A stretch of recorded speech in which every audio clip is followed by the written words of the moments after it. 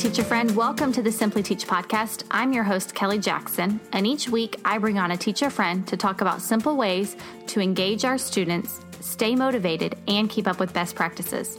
I'm so glad that you're here. Before we start, I wanted to share about my new Facebook group. I am so new to all of this that I didn't even realize there was a difference between a Facebook page and a Facebook group. Anyways, the group is a place for us to interact together, support, and collaborate with each other, and I would love it if you would join us. Just search the Simply Organized Teacher on Facebook and then make sure to click the group. Today, my guest on the show is Kaylee Cuthin. I know Kaylee from high school when we were in an education class together. Kaylee is a returned Peace Corps volunteer from the country of Guyana. And in case you're wondering where that is, it's located in South America. Don't worry, I had to ask her to make sure. I've been so intrigued by Kaylee's experience as an educator there, which is why I knew that I needed to have her on the podcast. While she was there, she put out a call for library books to build a library in her community. And because I always like to go big, I got my school on board and we collected hundreds of books that we shipped to her community down there. It was such a cool way to be involved in something way bigger than myself. Kaylee and I talk about her experience in the Peace Corps, and I ask her a bazillion questions because there is just so much that I want to know. And you probably will too. We also talk about what she's doing now, which is earning her graduate degree, researching humane education, and teaching humane education at a farm sanctuary. Haven't heard of that before? Me either. But don't worry, Kaylee explains all about it.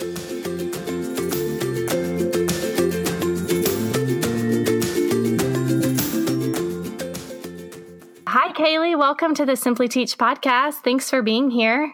Hi, thanks for having me. So you and I actually go way back to high school. That is when I guess we met in, did we go to the same middle school? I don't know. I remember we were in the same early childhood program. Yes. I don't know if we went to the same middle school, but yeah, we didn't really get to know each other until high school when we were in that early childhood professions class, I think is what it was, when we worked with the pre-K kids. And yes, that was fun. Yeah, a long time ago. But I've been following you since then on social media, watching you as you went to Guyana, right? Yeah, yep. And then another question. Is it Peace Corps or Peace Corps? Peace Corps. Corps. Okay, that's what I thought. And so I've just been following you since then, and I just wanted to talk to you about all that kind of stuff. So will you start with just kind of giving us like a brief intro about you? Yeah, sure. So I'm Kaylee. I'm currently a graduate student at the Graduate School of Social Work here at the University of Denver. So I live in Denver now. I am a returned Peace Corps volunteer. So I served in Guyana for about 27 months. I did my undergrad in special ed. So I taught for a little bit before Peace Corps. Then I taught in Peace Corps. Then I moved to Denver. And now I'm here becoming a social worker, but also focusing in mental health and animal-assisted social work, so like animal-assisted therapy and things like that. And I'm mainly focusing on humane education, so I'm still kind of in the education world. I have that down on my notes of things to talk about, because when I was reading through all your notes, I was really intrigued by all of that. So I'm excited to hear all about that. But I feel like there's a lot I want to talk to you about. So I just want to dive in to your experience doing the Peace Corps. So because I don't really even know, what is the Peace Corps? Yeah. So the Peace Corps is a program that was started by JFK. And it was mainly it has 3 goals. Let's see if I can still recite them. But one being Americans living abroad and kind of learning a culture outside of their own. 2 being Americans kind of teaching what the American culture is about to countries that want to know about it. And then I think the 3rd goal is having like a mutual exchange. I would have to look up on the website because I don't quite remember it. But yeah, so it was mainly a service project that started. People go abroad for 27 months. We're placed in developing countries that have an agreement or have requested that they would also like volunteers there. And there's different programs that you can go there through. So I went through education, being that my background is in education. I was a community educator, but I mainly taught kindergarten and helped develop the library that you helped tremendously with. Majority of our books were from you.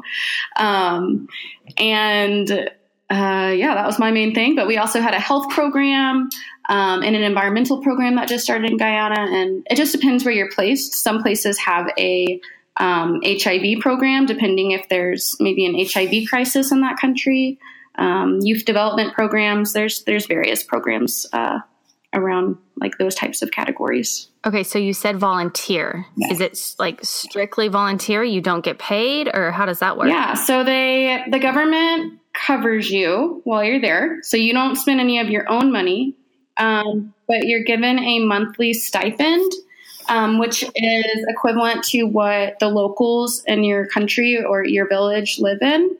So I lived like in a place where I had downstairs neighbors, and I pretty much made the same amount of money they made per month.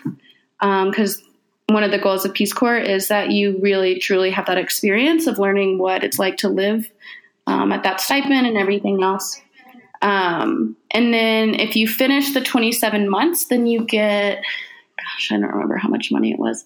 I think you got like $5,000 or something if you finish the 27 months. But there's also different scholarships and programs you can do. Like I had a friend that did the fellowship program. And hers was that if she did the Peace Corps, it was like part of her master's program and it counted towards her master's. And then actually like what I'm doing right now, doing my master in social work, Peace Corps provided a scholarship for me here. Oh, so cool. Yeah. So there's also like other types of things. Same with like loans. I know some people like Peace Corps will help pay off some of your loans if you have loans and things like that. So how did that even come up? You wanting to do that? To do Peace Corps? Mm-hmm, yeah. It's a good question. I think that I'd always like really wanted to go abroad at some point and live abroad. And I just always really liked the idea of Peace Corps. And my old babysitter, who used to babysit me when I was little, actually became a Peace Corps recruiter, and she served for Peace Corps in Costa Rica.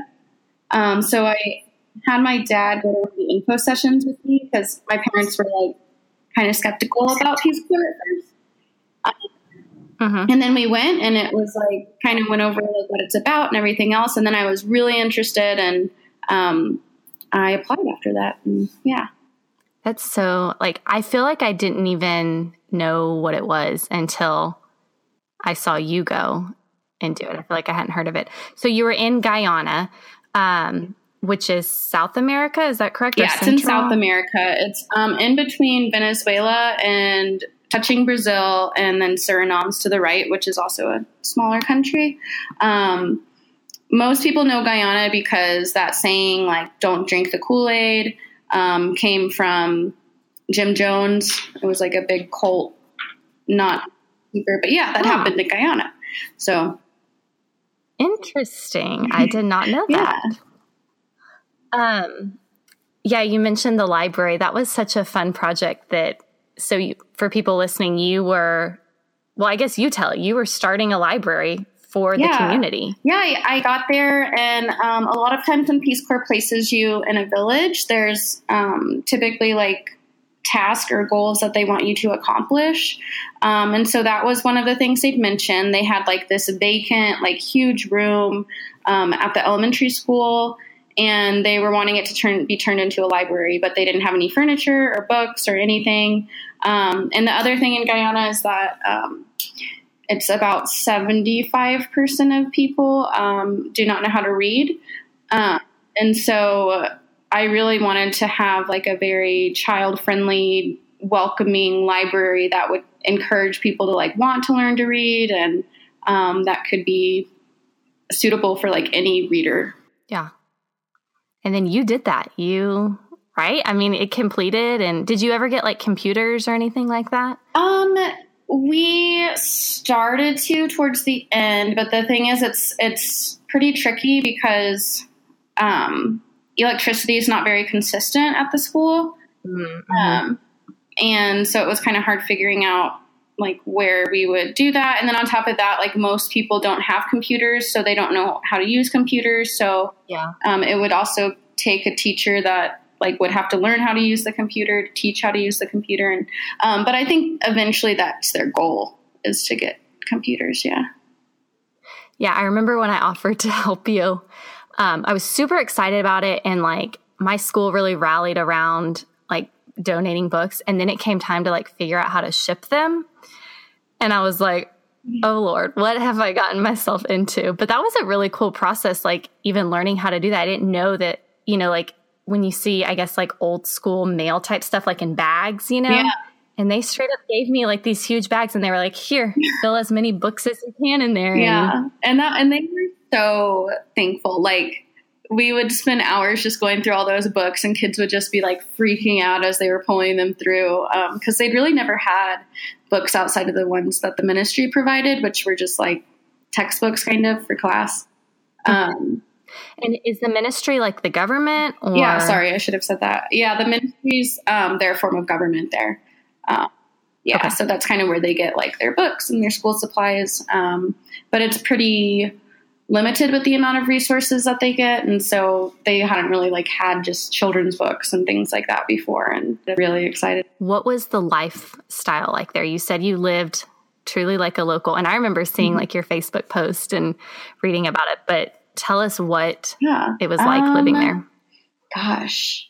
I mean, I think it depends where you were living in the country as well, since places could be very different. So I happened to be in a farming village, and I was about an hour and a half bus ride away from the capital, on the coast, but it was mainly just farming. There were a lot of livestock there, but one thing is like, they don't really have fences and things like that. So you're like walking to school and then like a bunch of sheep like walk in front of you, you know, you're walking with cows and pigs and stuff like that on your way to school. Which I really liked that. But people wise, a lot of people, farming was the priority. So there definitely were kids that sometimes didn't make it to school because they needed to stay back and help on the farm. I'm trying to think what else. Were they like farming for like agriculture, or were they farming for themselves so that they had food for the day? Yeah, it was mainly for themselves. It's mainly people living day by day. So like my next door neighbors, that was their jobs. Like they lived on a farm, they had animals, they built their house themselves. And they just tended to the farm all day and like ate the chicken in their backyard and, grew crops that they ate. And that was their lifestyle. And that was pretty common. They're also like, I'm trying to think what other people did. There were a variety of jobs, but like it was mainly women were typically teachers. There's definitely still some gender roles. But men were a lot of times police officers or taxi drivers, or minibus drivers, which are like a van kind of. I'm trying to think what else. Farming. Some people own like snackettes. It was kind of like this little like snack area. You could just go buy snacks. Like a gas station type esque. Kind of, yeah. But there weren't convenience store. Yeah, but no gas station. Was the adjustment hard? Like, I mean, well, okay, that's a dumb question. I'm sure it was hard, but what was the adjustment like adjusting to, because I think I read that you like walked to your job and, you know, like just missing the conveniences, or not even missing, but just not having the conveniences of American life. Yeah. Yeah, it was definitely tricky at first. So the thing with Peace Corps is that you spend your first 3 months in training. So like everyone's in the same village with host families, and you all go through like the 3-month training, which goes over like language and cultural differences and things like that, like preparing you for your service. So I'd spent my first 3 months in a different village with all the other Peace Corps volunteers. And then at the end of those 3 months, they split everyone up throughout the country. And then you get placed in your permanent village where you live for 2 years. So I think in the beginning, it was really nice to have like a lot of volunteers to kind of like adjust to the country with. And I had an amazing host family that I'm still really close to.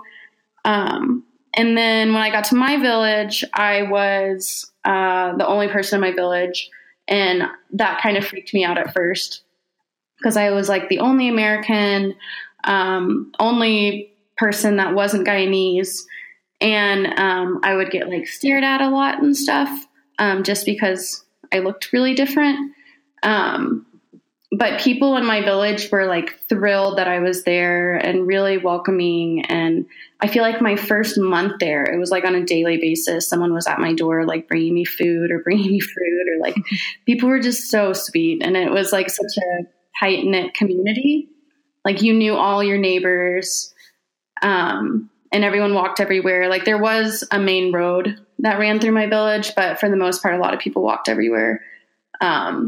And so I really enjoyed that, like just how quickly I was able to get to know people in my village. And, but yeah, I don't know if I kind of, was there ever, do it? I don't know if I went off track on that. No. Was there ever a time where you were like, I want to quit and go back home? Yeah, I think, yeah, probably. I mean, I think that when I first got there, I'd like read a lot before I went to Peace Corps. Like I kept trying to find people that had served for Peace Corps and like read their blogs. And I'd read one person's blog who said like the first 6 months were the hardest. And then after that, it would become easier. And again, I think that was like this person's personal experience. That's not going to be the case for everyone. But for me, that did turn out to be most of the case.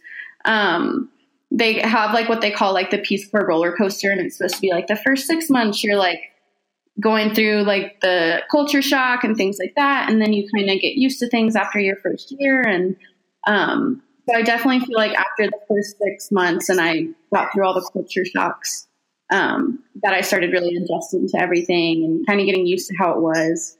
And then my second year just kind of flew by. I did have like, a cat that got sick and passed away. And I think that was really hard. Like there were definitely hard times. Right. But I kind of kept the idea of like, I'm just going to take it a day at a time. And then, you know, taking it a day at a time turned into taking it a month at a time. And then before I knew it, it was like 2 years had flown by. So. That's crazy how fast it goes. So your main role while you were there was one of your main jobs was being a kindergarten teacher. Is that right? Yeah, that's what I did pretty much like my whole first year. The second year was mainly based on the library. But yeah, I was a kindergarten teacher. Okay. What is teaching kindergarten like in Guyana? It was actually at first, it was challenging. I love little kids and I miss my kids so much there. But I had about like 40 kids to myself. And yeah, and then like, I cannot even like 40 kindergartners. Yeah. Oh my goodness. I can't even. Which imagine. wasn't super common, but maybe common. I don't know. A lot of times there was like one teacher per grade and things like that. But then I ended up like starting the PBIS system and with my kids or just my class. And that helped tremendously. And then I would have like a treasure box we do on Fridays. And they were things that had never been implemented for kids before. And so it was like really exciting for them. And then a couple months in, another teacher was hired and we were able to split the class. So then after that, I kind of made like one half of the class that was at a different reading level and then one half of the class that was at a more similar reading level. So we split the two between me and this other teacher. And then we continued the PBIS system between both our classes and the behavior charts and everything. And then I really enjoyed it. I really liked it. It was just a matter of, I think, like everything else in Peace Corps, it was just kind of getting used to that culture and like adjusting to how things are run there. Right. So what would a typical, like when I think about teaching here in the States, like you have to have a 90, or at least in Texas, a 90-minute math block, a 2-hour language arts block. You have to have guided reading. And did you do those like guided reading type stuff? What did your lessons consist of? Yeah. That's a really good question. And I definitely had difficulty getting used. So one, Guyana is considered to be part of the Caribbean. It's the only not island that's Caribbean. So they're part of the Caribbean curriculums, which is called like CARICOM. So they do like the same reading curriculums and everything that like Jamaica does and everywhere else. And their reading blocks are based off of like 30-minute lessons, which to me always felt like it wasn't enough time since, I think a lesson should. So you still have that problem down there is what you're saying. It's not just an American problem. So there were definitely challenges I had with getting used to how, the time blocks were. But I still tried to like be creative and work with like the subjects they're wanting to teach and doing it in a way that was interactive for the kids. And it was just a lot of creativity, I think, is what I got the most out of it. Was like, okay, I have limited resources and I need to be really creative with these limited resources.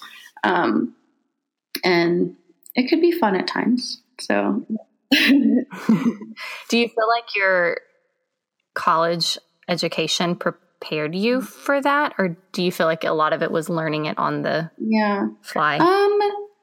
I'd say both. Like there were definitely things that I'd learned from college, like with games and activities and stuff that I think I brought into the classroom. But it was also a lot of kind of like, I actually had internet at my house. It wasn't like super strong internet like what we have right now, but it was enough that I could like look up stuff on Pinterest or like, so it was also kind of getting creative with like the supplies that I had and looking up different things. So yeah, I guess it was both. You mentioned that the classroom was just like open windows and open door, like almost like an open air setting, right? Yeah.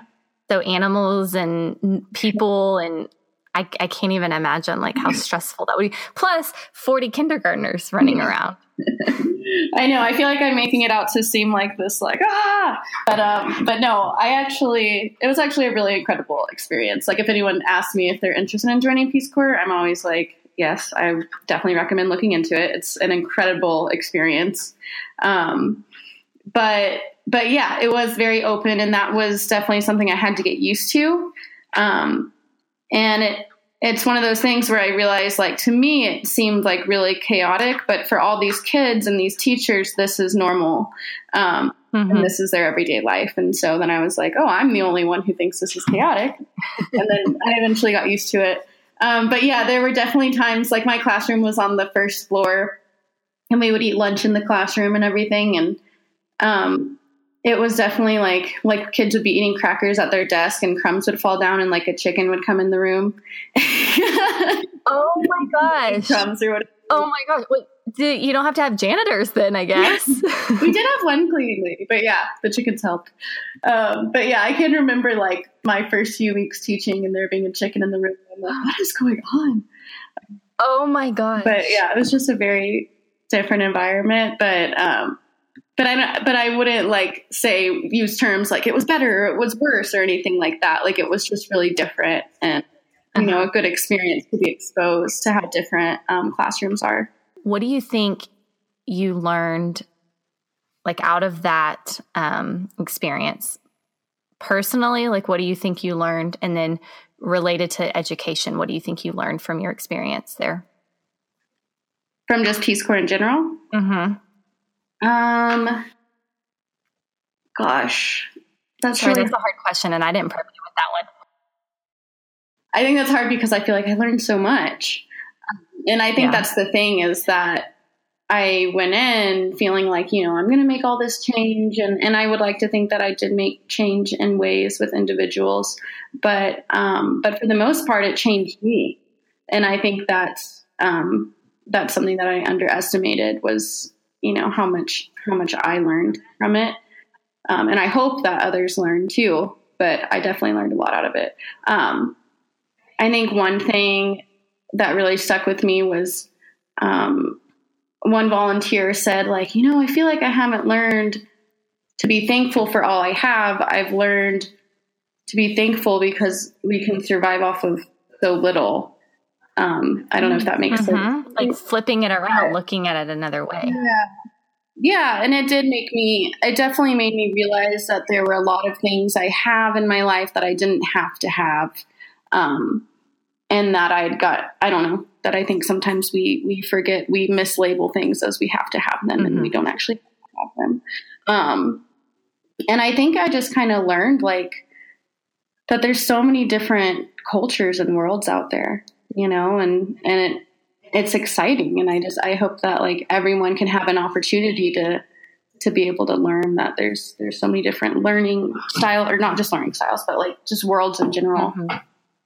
Yeah, for sure. 'Cause we get so set in our ways here in America. And I mean, part of it is we can't help it. We don't know what else is out there until we have the opportunity to go and experience it like that. But it's good to hear from someone who has been there. I remember you like didn't even have running water in your house, right? I did. So I was like, I did half the year. It was kind of confusing. I had a rain tank. And Guyana is in the rainforest. So it's like, not the Amazon rainforest. It's connected to the Amazon rainforest, but it's pretty similar, like piranhas and anacondas and everything like that. But anyways, so it goes through, being the rainforest, it goes through a dry season to a wet season where it rains all the time. So my rain tank could only, like, the water could only reach into my house if it was filled to a certain level. And so typically the dry season, it was never filled. So I would have to like bucket water from outside downstairs. But then during the wet season, it was usually fill and it would run through my house. I feel like I remember seeing something on social media about, I guess maybe your mom came to visit or something. I don't know. You went to a hotel? Oh, I know what you're talking about. When I went to Barbados, I met my mom in Barbados. Yeah. And you were like, I have running water in my shower. Like, just, I remember you commenting on like how nice it was to take. Yeah. In a hot shower. Yeah. We didn't have temperature control was the other thing. So even if I had running water, it was like freezing cold, which is actually really nice because Guyana's super hot and there's no AC or anything. So it was refreshing. Yeah. It was really refreshing. Did you get to travel much while you were there, or was it pretty? Yeah, I actually did a bit of traveling, which was really nice. Like Suriname, which is the country next to it, is a Dutch country, and they have a really big New Year's celebration, like with a huge festival and parade, and they actually call it Old Year's celebration. And it's like, instead of celebrating the new year that's coming in, they're celebrating the past year that they've lived. That's cool. Yeah, I really like the concept. So I went there for New Year's one year, and that was a ton of fun. And then I also did like Barbados, Trinidad and Tobago, Brazil, Peru, and Panama. That's awesome. Yeah, it was nice, like being able to be so close to all those places. Right. It's not like a super far travel or plane ride Do you keep in contact with anybody from Guyana, like any of the locals there? I do. Yeah. So I was part of like this task force that would host these women's empowerment camps. It was called Gender and Development Task Force, but we would do these camps called like Camp Glow and Camp Bro. And I still talk to, a bit of like the girls that attended that camp. And I still talk to a lot of people from my village. And that worked at the school. And then a lot of Peace Corps volunteers I still am in close contact with. I guess you kind of form like almost like what do you call it? Like a tribe or kind of like a really close-knit group of, because you're all sharing the same experience. Yeah, it is really nice. Even here in Denver is a really large Peace Corps community, and like who I live with now, like my roommate's a returned Peace Corps volunteer that I had never known. And so that's another cool thing about Peace Corps is it kind of like you just instantly become part of this community kind of afterwards. Yeah, I totally get that. Do you have any plans to go back and visit? I'd like to at some point. I don't right now because I don't think it's suitable for how my time is being in grad school and financially and everything. But yeah, I definitely would love to go back at some point. You mentioned grad school. What are you going for? So I'm doing my Master of Social Work. So I'm wanting to become a social worker. So I'll graduate in June. Eventually trying to become an LCSW, which is a licensed clinical social worker. And it would require pretty much when I graduate, I'd have 2 years of supervision, and it's a type of therapist that would do counseling with like a lot of times people in like vulnerable populations and things like that. So yeah, I want to do that with animal assisted therapy or humane education. Okay. So perfect segue. I honestly, like, I hadn't really heard of it until I was reading over the questions I sent you. So, you're doing humane education at a farm sanctuary. Is that right? Yes. Yep. Okay. Please tell me. Yeah. So I started getting interested in it because my professor, Sarah Bexel, who's incredible, she started a humane education program at this panda research breeding base in China, like years ago, still works there. Anna's here in Denver. And so I did an internship for her this past summer. So I did humane education in China this past summer for 6 weeks. And then I came back here and started. Wait, you went to China? I did, yeah. I feel like I may have seen that, but yeah. That's awesome. For like a month and a half, I guess. But yeah, so I kind of learned about it there. And then I came back here and started doing it at a farm sanctuary. So to further go into it, it's mainly right now implemented at sanctuaries and animal shelters. But it's trying to get more into schools. So it used to be taught in schools like way back in like, I think like the 1800s, but it wasn't referred to as humane education. It was a lot of times called like character education. And it's mainly on teaching empathy and compassion for like all living beings. So like the planet, the environment, animals, people, etc. The goal is that it would just help us become more aware of like reading body language and understanding one another and helping with like environmental issues that go on and animal welfare issues and people issues, issues all over. And the goal of it is that it would become mandatory in all schools. So it's slowly trying to become that. There's, I think, 13 states right now that it's in their curriculum, but it's not mandatory. And so, yeah, that's kind of what I'm doing right now is trying to figure out like who knows about it, who's ever heard of it. I know a lot of schools already have like an anti-bullying program or Second Step or things that may already be teaching some of that. But a lot of times the programs focus specifically on humans. Yes. They don't also include like the environment and animals. And so just trying to figure out if there's ways that like that could also be kind of tweaked into that. And yeah, hopefully that kind of answers it. No, that does. Okay. I'm still stuck on what is a farm sanctuary? So it's mainly, I guess I should just say sanctuary, but I say farm sanctuary. It's mainly rescued farm animals. Okay.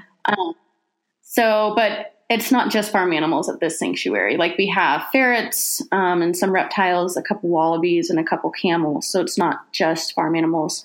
But a sanctuary in general are animals that have been rescued, from either neglect or abuse, slaughter cases, different things like that. And so that's where most of our animals have come from, are those types of situations. And it's on like a farm setting. Okay. Because I was talking to a friend after I read your stuff. I was talking to her at car rider duty and I was telling her about this farm sanctuary. I was like, what do you think it is? And she was like, it's probably like a farm where they don't slaughter the animals like to eat. And I was like, oh, yeah. That might make sense. Yeah. Yeah. Like we have a cow, like we have one dairy cow that they took because she dried up and like a place was going to slaughter her because she couldn't give milk anymore. And then another one of our cows was like going to be a meat cow and she was rescued, and then like one of our pigs was going to be a meat pig and he was rescued. So there's definitely like those types of situations where they were in slaughterhouses. But there's also a variety of situations. So it's not just, those backgrounds. So are you doing stuff with the animal? Like, what does it look like? Yeah. That's a good question. I feel like, it's a pretty it depends on the day. So it's been a lot of kind of learning, to manage a sanctuary. So with what I was talking about, like becoming an LCSW and doing animal assisted therapy, I really want to work on a therapeutic farm, which is another term I'll throw out. So there's places like Green Chimneys, which is in New York. There's some in Colorado, but they're pretty much like farm sanctuary settings that serve specific populations. So like there's a residential treatment center called Green Chimneys, and it's mainly like kids with autism and emotional behavioral disorders, and it's on a farm setting. So they go to school. Some of them live there in a group home, but they're also like learning kind of humane education and different things like that through working with the animals and things like that. Yeah. I am so intrigued. This is so interesting to me. Started in Europe. Do it. It's kind of like a new, I don't know, like it's not super well known. No, it's not. And so I feel like I made my list of questions, but now I have all these other questions that are like coming into my mind. So what kinds of things would you like to see? I guess public education in general take on for this, but also what could the teacher listening to this right now, what is something he or she could practically do in their classroom now, even if it's not a mandated expectation? Yeah. Gosh, that's a great question. So I think that what I really like about humane education is that I feel it can be easily implemented. So there's tons of free resources out there on Humane Ed. One being the Humane Society, has a lot of lessons and things like that you can download for free. And they even have some where they've listed like Common Core standards and how they correlate with those. There's one called, I think it's called Heart. I think if you Googled like Humane Education Heart, they have a lot of lessons. So there's different like free lessons out there. But also the Red Rover books. They're children's stories that teach literacy elements that can be met under the Common Core standards, but they teach it through like a humane education lens. But another thing on that is that I think that Humane Ed can be implemented through any lesson. So like even if it's a math lesson, I think that could still somehow be turned into, how many, whatever species there are. And that can be turned into endangered species lesson or, there's different ways that I think like we can be talking about some of the issues that are going on, that can be taught into multiple subjects. And I think the overall importance of it is that children are, the futures of the world. And so they're going to be the ones that are going to be wanting to make those changes. And so the more that we can kind of implement these ideas into these lessons, the more that they'll be aware of it and they'll be thinking about, how we can be making these changes. Just integrating it into what you're already doing. Yeah. I think about like I do classroom meetings, and our campus has adopted something called 7 mindsets. And it's these like 7 mindsets to operate under. I think the one we're talking about right now is the time is now. So like whatever you want to do it. And they're good mindsets and they're great. And I like am fully supportive of it. But when I was reflecting on everything you had written down in the little form I sent you, I was realizing that all of those things are focused, not all of them, but most of them are focused on me or you, like on themselves, and not on even really looking at other people. Like when you mentioned reading body language, like I've never used that verbiage with my kids saying, well, can you look at the way that they're standing right now or the way that their body is communicating and use that to help you know what's going on? I've never even thought about using that with my kids. Yeah. Yeah. I mean, I think it's interesting that like it's not implemented in our, I was never taught that kind of stuff in class. And so it is interesting that it's not currently taught in our curriculums.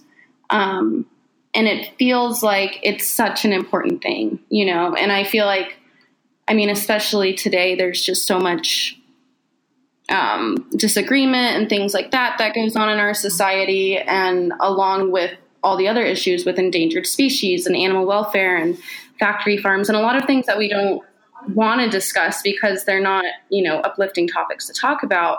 But I think that if we were implementing humane education and teaching empathy and compassion, then we would be lessening, these issues that go on. We'd be listening to each other more. We'd be more empathetic towards one another's perspectives. We'd be wanting to know where our food comes from and the process our food had to go through to become our food. And just more empathetic about everything, Yeah. I've, in the past couple years, done a lot of like research and learning and reading about, like farming and, like you said, animal rights or not animal rights, but like what they go through the slaughterhouses and all that stuff. And it's made me very,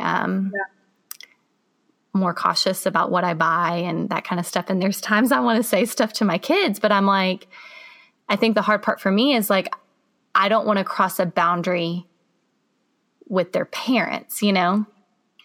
So, yeah, which totally makes sense. And and I completely agree. Like there's, I think we have to be careful about not like reaching this political kind of standpoint with all of it.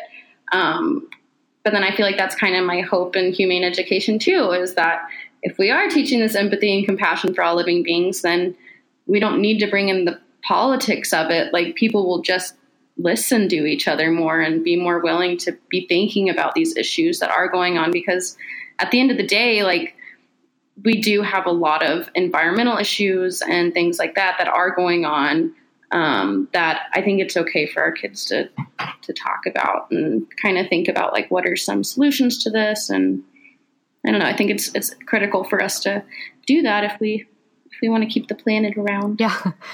So you're doing research right now, right? On all of this?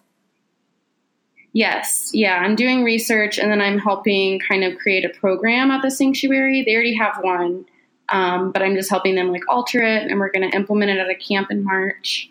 And then I'm going to a conference in March for humane educators, where I'm going to present the results from the survey. Oh, cool. Oh, the survey that you sent me earlier today? Yes. Yeah. Okay. I have to start analyzing the results. Do what? I have to analyze the results. Well, for people listening, if you are at all interested in this, Kaylee has a survey, and I'll link it up in the show notes that I write. I think it was like 8 questions. It didn't take me very long at all. I think it says it takes approximately 8 minutes has been the average time. It's super short, but it's super helpful if anyone working in schools could take it. Although I kind of gave away some of the answers already. Humane education is. But yeah, it's just kind of seeing like if it's implemented in schools, if any teachers are interested in learning about it, what some challenges might be of, why it's not implemented and things like that. So yeah, I would really appreciate it. Yeah. I'll include it in the show notes. Okay. I want to wrap up, but before, are you, this is totally, kind of, off topic. Are you like a fiction book reader? Ooh. Some. I do some. Okay. Because I read this book. It's called Leaving Time by Jodi Picoult. Mm-hmm. And do you know who Jodi Picoult is? She's a pretty famous fiction author. I don't know if I can. It's an amazing book. Like I read this book back in 2016. I'm still talking about it, but the book takes place at an elephant sanctuary. Oh, really? And yes. And it was so fascinating to me to read it because she talks a lot about elephants and how they, are like a family and they stick together. And when one of them dies, they like mourn the loss of their family member. And it was such a good book. So if you're at all interested in fiction books, and I don't know, I thought that might and that's pique your interest because what is it called? Leaving Time. Okay, that's so awesome. Yeah, elephants are incredible. I actually studied them with one of my classes, and it was we went to like. Were you in China when you were doing that? Because I do think I remember seeing a picture. That one was in Kenya. So I actually went to Kenya. Oh, Kenya. Okay. Yeah. So I went to Kenya last winter, I guess that was. But yeah, it was like an elephant orphanage. So elephant poaching's a really big issue right now. And baby elephants, like similar to what you were saying, the mothers will be the mothers have the tusk, and that's why they're being poached. And the babies won't leave the parent's side. They'll mourn by the parent's side unless they're rescued. And so that's what the orphanage is, that they go out and they find these dead carcasses, and then there's typically like a baby sitting next to them. So they take the baby and they're all this orphanage and they raise the babies. Then they go and release them in this national park. And there's this like rescued elephant tribe that is formed. They've all lost their parents. And so it was really, it was, it's just like, I know it was really, it's a sad thing that's going on, but it was really neat to see, the happy side of all these elephants that are being saved, and they've all kind of like formed this little community together. They're really incredible creatures. Yeah, I would advise if anybody was interested, like I feel like I learned a lot about sanctuaries and about elephants. So if anybody like is interested, I would recommend it because it's also this really good mystery. The daughter, her mom, like the human daughter, her mom dies at this elephant sanctuary, and she's trying to figure out how she died. And there's like three characters, the girl, and then like a psychic or something like that, and the detective who worked on the case. And she, like, each chapter is told from their perspective. And then there'll be journal entries from the mom that the girl has. And so it's very, I don't know, it's so cool how it's all interweaved together. And there's like this huge twist at the end, and it's all intermingled with like elephants. And I don't know, just, it was a really good book. Check it out.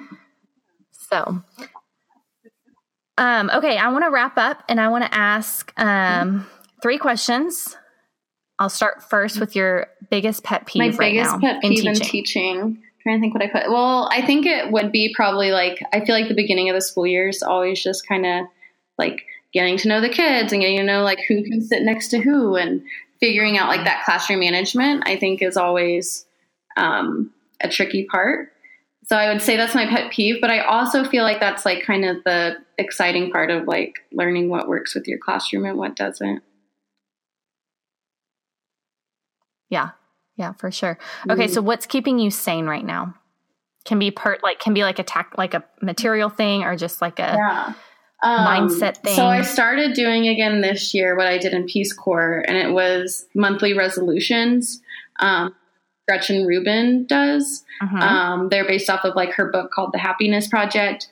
And pretty much it's like every month I have like, I think it's like 5 or 6 goals that I can tick off every day, but they're like fun goals. Like this month is my gratitude month. And like one of them is like, do something happy, or something that makes you happy. And so I can like check it off every day. And I'm like, oh, well, I have to watch Grey's Anatomy. I haven't done something, you know what I mean?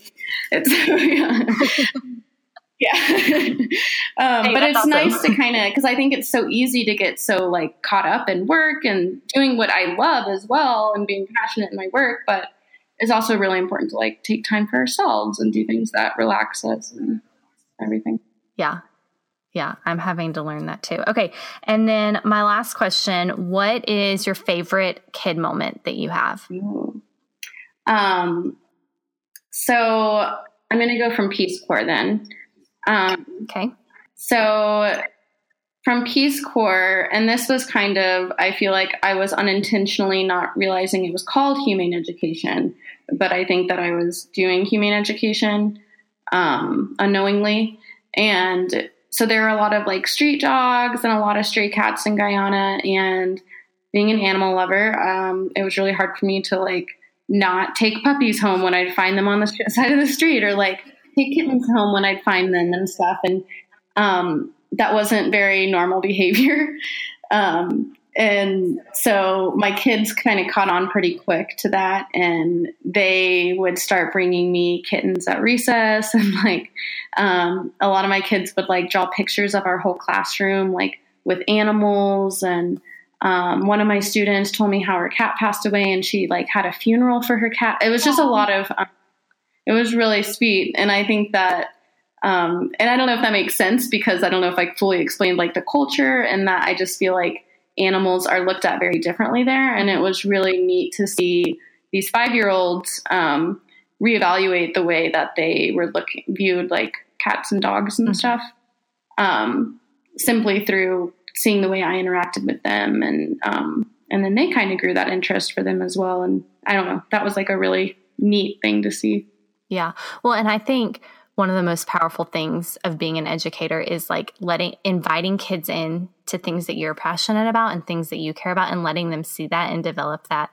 Yeah, on exactly. Their own. I think it's really, really cool. Yeah. Well, thank you so much for being on the podcast with me. I really appreciate it. And I think people are going to be super interested in our conversation and all the different things that we talked about. And I just want to tell you that I'm so proud of you, like going out and doing things that are just out of the ordinary and different, and like really trailblazing a path for teachers. I think that's awesome. Well, thank you so much. And thank you so much for all of your support and everything in the library. That library would not be where it's at if it wasn't for you. So thank you. Oh, well, thank you. Yeah, I was glad to do it.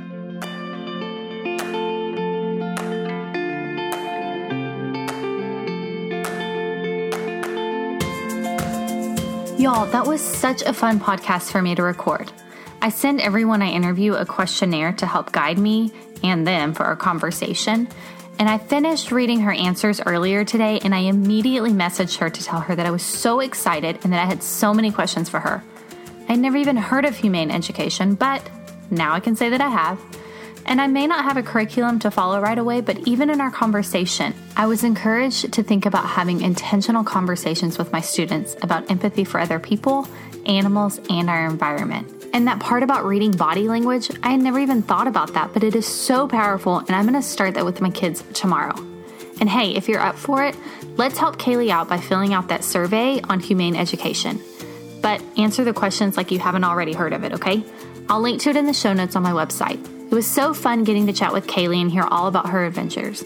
Hope that you feel motivated to try something new, step out of your comfort zone, do something different, teaching related or not. Friends, thank you so much for listening to this episode of Simply Teach. It has been so fun to hear the positive feedback and encouragement that you're getting from this. That's my whole reason for starting this, to encourage you.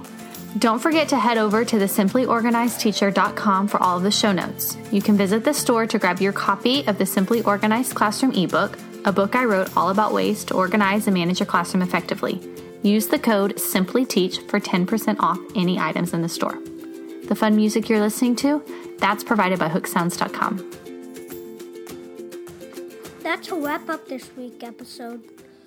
Thanks for listening to Simply Teach podcast. We hope you enjoyed this week's interview. Make sure you join back for the next new episode. Don't forget to subscribe on iTunes and leave a review for great teachers like you can find us.